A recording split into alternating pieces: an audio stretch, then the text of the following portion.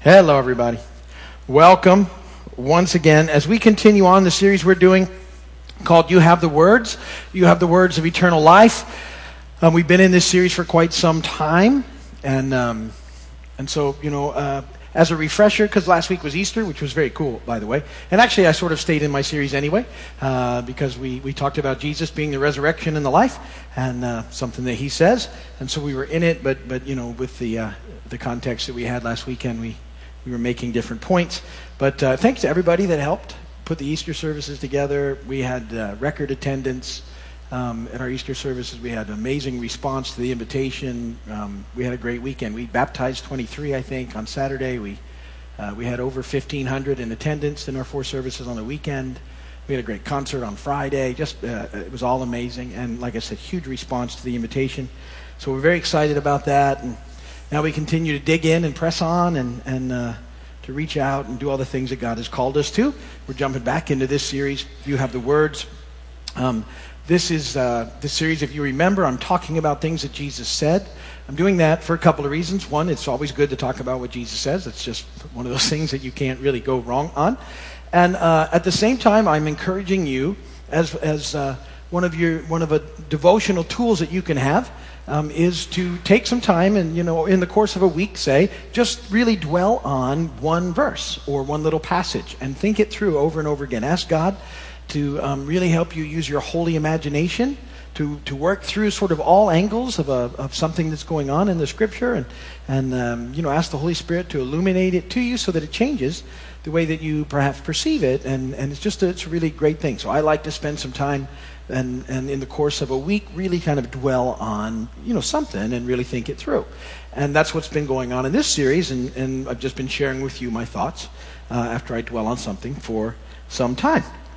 And so, he said some amazing things so far. Remember, we started him asking a couple of guys what they wanted, and I said he asked us all that, and that's a great question when you understand it's the one who spoke everything into being who's asking you what you want. My thought on that is that where we find life is when we can honestly say, Lord, I just want what you want, and that begins to change things. We looked at another place where he asked somebody who hadn't been well for a very long time if they wanted to get well. And how important that question is, and it's a question that we need to ask ourselves all the time in every area of our lives.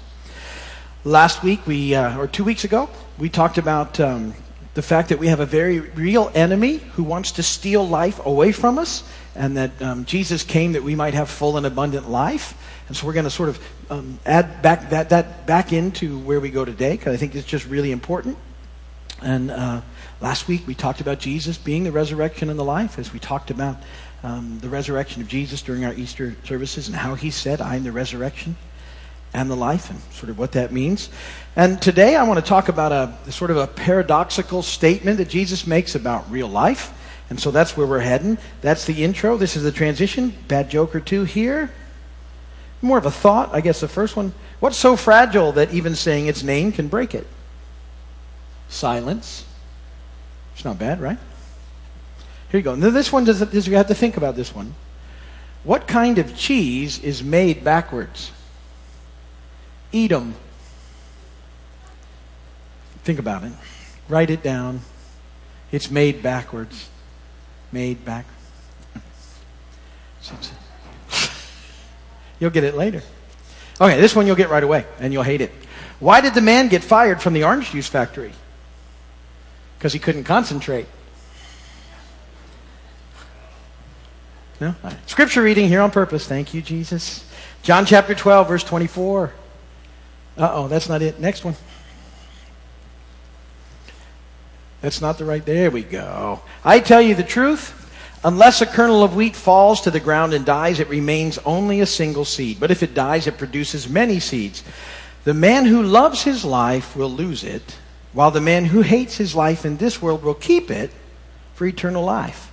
Whoever serves me must follow me, and where I am, my servant also will be. My Father will honor the one who serves me. Blessed be the word of the Lord. I want to look today at verse 25. The man who loves his life will lose it, while the man who hates his life in this world will keep it for eternal life. Fascinating comment that Jesus makes, one that really it's a paradox because it doesn't seem to make sense on the surface, and yet it's a powerful word from the Lord, and one that is so applicable in our lives that I wanted to dig into it and talk about it.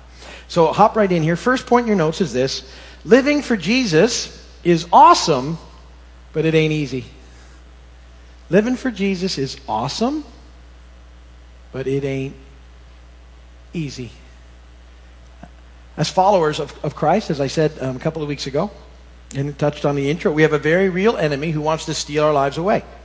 And a couple of weeks ago I said, some of the things he uses guilt, he uses shame, he uses fear, he uses worry. He loves to use tricks and traps and deceptions because that's all he's got left. He was, rendered virtually powerless at the cross.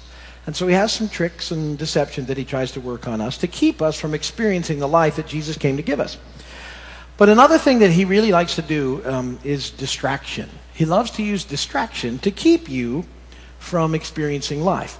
And what he would really like to do is to keep you focused on the things of the world instead of the things of God.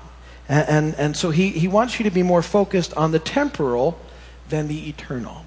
And so it's him trying to force your perspective into something that you don't want it to be. And this is a balance because we live in a temporary world, but we in Christ have eternal lives, and so we can't. It's not like we can just ignore the eternal. The temporary, because it's part of what's going on. It just can't be our primary focus. It has to be part of our focus, but not our primary focus. And this is what happens. But what the enemy would like to do is distract you and keep you so focused on the temporary that you miss the bigger picture. Again, remember, his deal is he's just trying to steal life from you. That's all he's got left. Especially, once you're in the kingdom, he's lost. But he's going to go down with a fight, and he wants to keep you from experiencing real life. And so he's a master of tricks, traps, and deceptions. And distraction is a big one.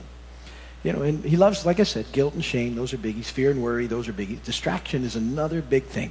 And if he can get our focus just off a little bit, we miss life, the very life that we were called to have in Jesus. And the thing is, it's very easy to get distracted. I don't know about you, but it's very easy to let little things in life distract you from the bigger picture. And this happens all the time. Because you can be doing really good, and if this doesn't apply to you, but that's where you're feeling, things are really good. When somebody asks you, it's really good. I'm feeling good, in the Lord, and it's good, and all of a sudden, something happens. You can hear something, or something happens in the news, or something happens, and all of a sudden it just takes you right out of that because our focus moves, and now we're stuck again in the temporary. And so we need to be aware of that. But here's a great encounter to illustrate this. This is in Matthew 16, beginning in verse 13, and this is an encounter that Peter has with Jesus, and this is a very positive encounter. When Jesus came to the region of Caesarea Philippi, he asked his disciples, "Who do people say the Son of Man is?" And they replied, "Well, some say John the Baptist, and others say Elijah, and still others Jeremiah or one of the prophets." "What about you?" he asked. "Who do you say that I am?" And Simon Peter answered, "You are the Christ, the Son of the living God." And Jesus replied, "Blessed are you, Simon, son of Jonah, for this was not revealed to you by man, but by my Father in heaven. And I tell you that you're Peter, and on this rock I will build my church, and the gates of Hades will not overcome it." Now, what I want you to see in that encounter, first off, is that it's God who reveals to Peter who Jesus is. So, at that moment, God reveals to Peter, and Peter is aware of it and picks it up, and he gets it by revelation from God who Jesus is. And in case you missed who Jesus is the Christ, which means he's the Messiah, the anointed one. He's the Son of the living God. All that's the same thing. And the rock that's being talked about there, my firm belief is this, is knowing that Jesus is the Christ. That's the rock, and it will determine how you live in this age and the age to come. It's the foundation of a life in Christ. And what it does is it reminds us of what's really important, of what really matters, and that it's all about Jesus. And so keep that in mind as we move into number 2. Because remember, it's all about Jesus. It's some about us. Well, I almost want to put that in there. But it's all about him. And we have to live that way. It's very easy to get distracted and think that it's all about us and a little bit about him. And that's backwards. And there's no life there.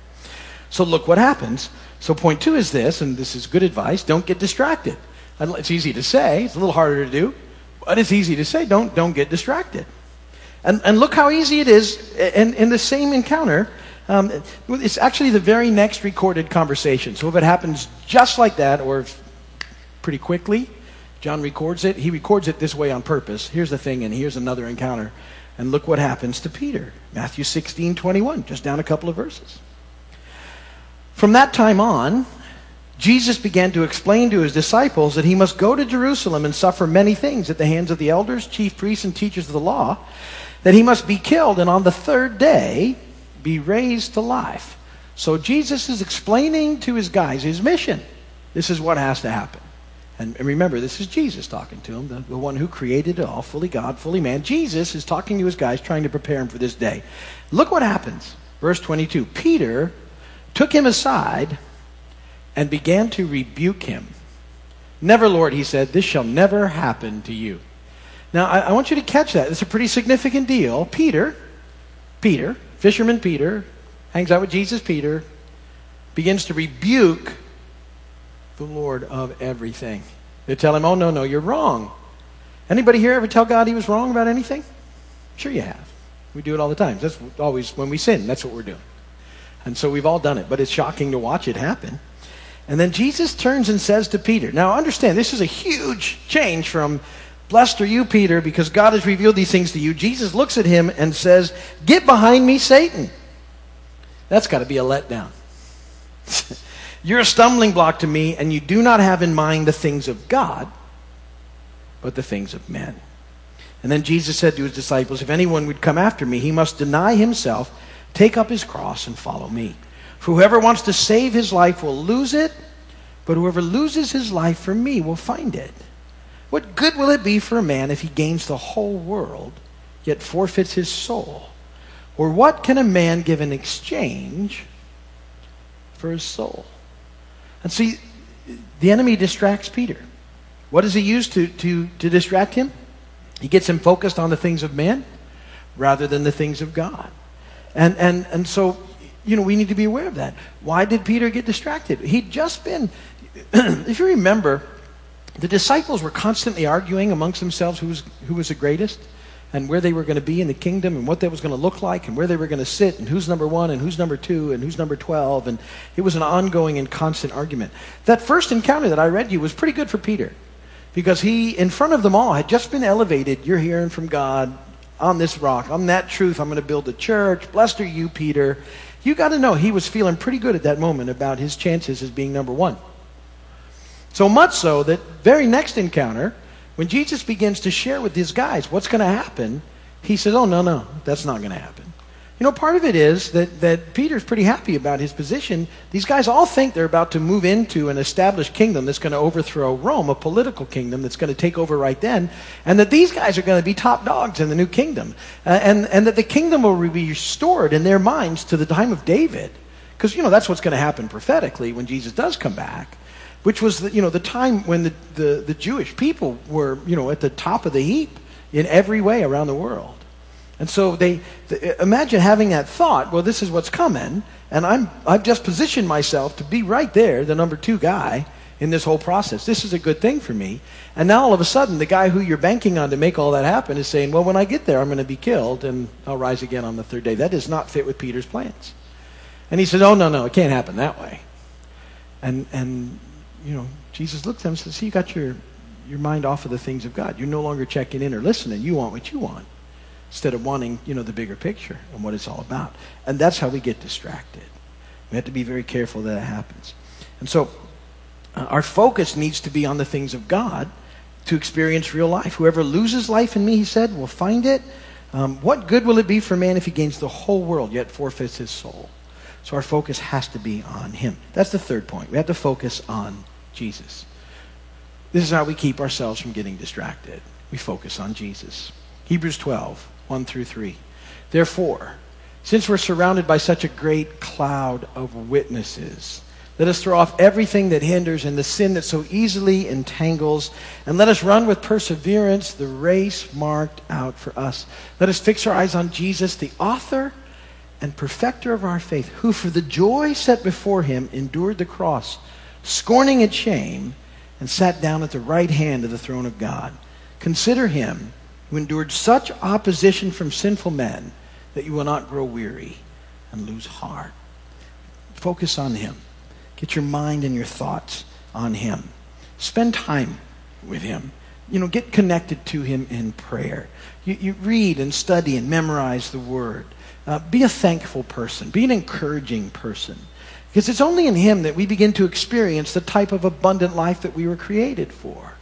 And all those things that I just talked about will help you stay focused and not distracted. They also, by the way, will keep you in a spot where you're less apt to fall into worry, fear, guilt, shame. You get connected to Jesus. You get your eyes on him. You make sure you're spending time with him. You cultivate this relationship by putting time into it.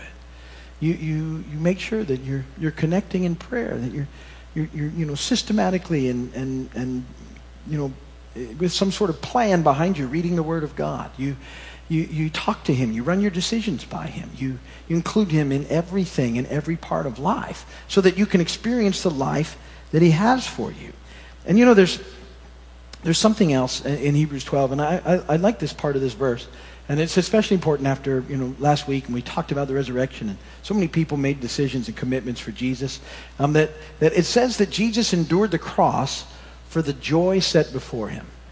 I love this thought, because, you have to look at that he went through it for a purpose, and it was for the joy set before him. And you think, well, what was the joy, set before him? What motivated him to endure the pain and the shame of the cross?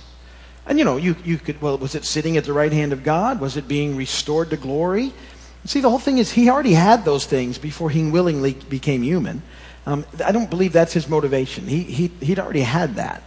The reason that he came and lived among us and went to the cross, his mission was so that he could end up with something more than he had when he came. And that something is you. You were the joy set before him. He went to the cross and he was thinking about you.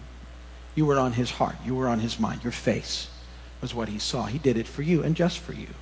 And he would do it again just for you. I mean, you need to know it was just for you. You were the joy set before him.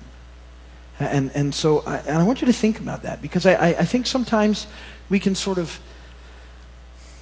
get distracted from that truth. We can begin to think, I just kind of got in. It really isn't that much about, but he did it for you. You were the joy set before him. You're the reason that he willingly endured the cross and everything that went with that. He did it for you. And since he takes such great joy in you, you're going to find life by focusing on him and understanding, So focus on him and don't get distracted. And remember, what I said from the very beginning, and I hope you'll think about this. It's just a way to think about this whole thing. Living for Jesus is awesome, but it ain't easy. Sometimes we're going to have to not do what everybody else is doing because it's not the next right thing. Sometimes we might have to, help others, do things that maybe we want to do, or we're going to have to rejoice with others that are doing things that we would. And all those things are all part of it in just finding the life that he has for us. But it's as we get to that spot where our eyes are on him and we're not distracted and we're not fearful and worried and anxious, that we begin to experience the life that he has for us, this real, full, and abundant life that he came to bring us. So, think about those things this week. I'd ask you to consider that, that thought, life in Jesus. It's awesome, but it's not easy. And also spend some time this week really thinking about being the joy set before him. That you were the reason that he endured the cross. He did it because he loves you, and he wants to be with you forever. And let that impact the way that you think and impact your focus, because that's an eternal thing, and it's an amazing thing that God loves you that much. But that's good for tonight. If you're watching by video or on TV, thank you. Appreciate you doing that. If you need prayer, go to our website. There's a place to put prayers in, or you can call us. We'll be happy to pray for you. Love to see you here soon. God bless you guys.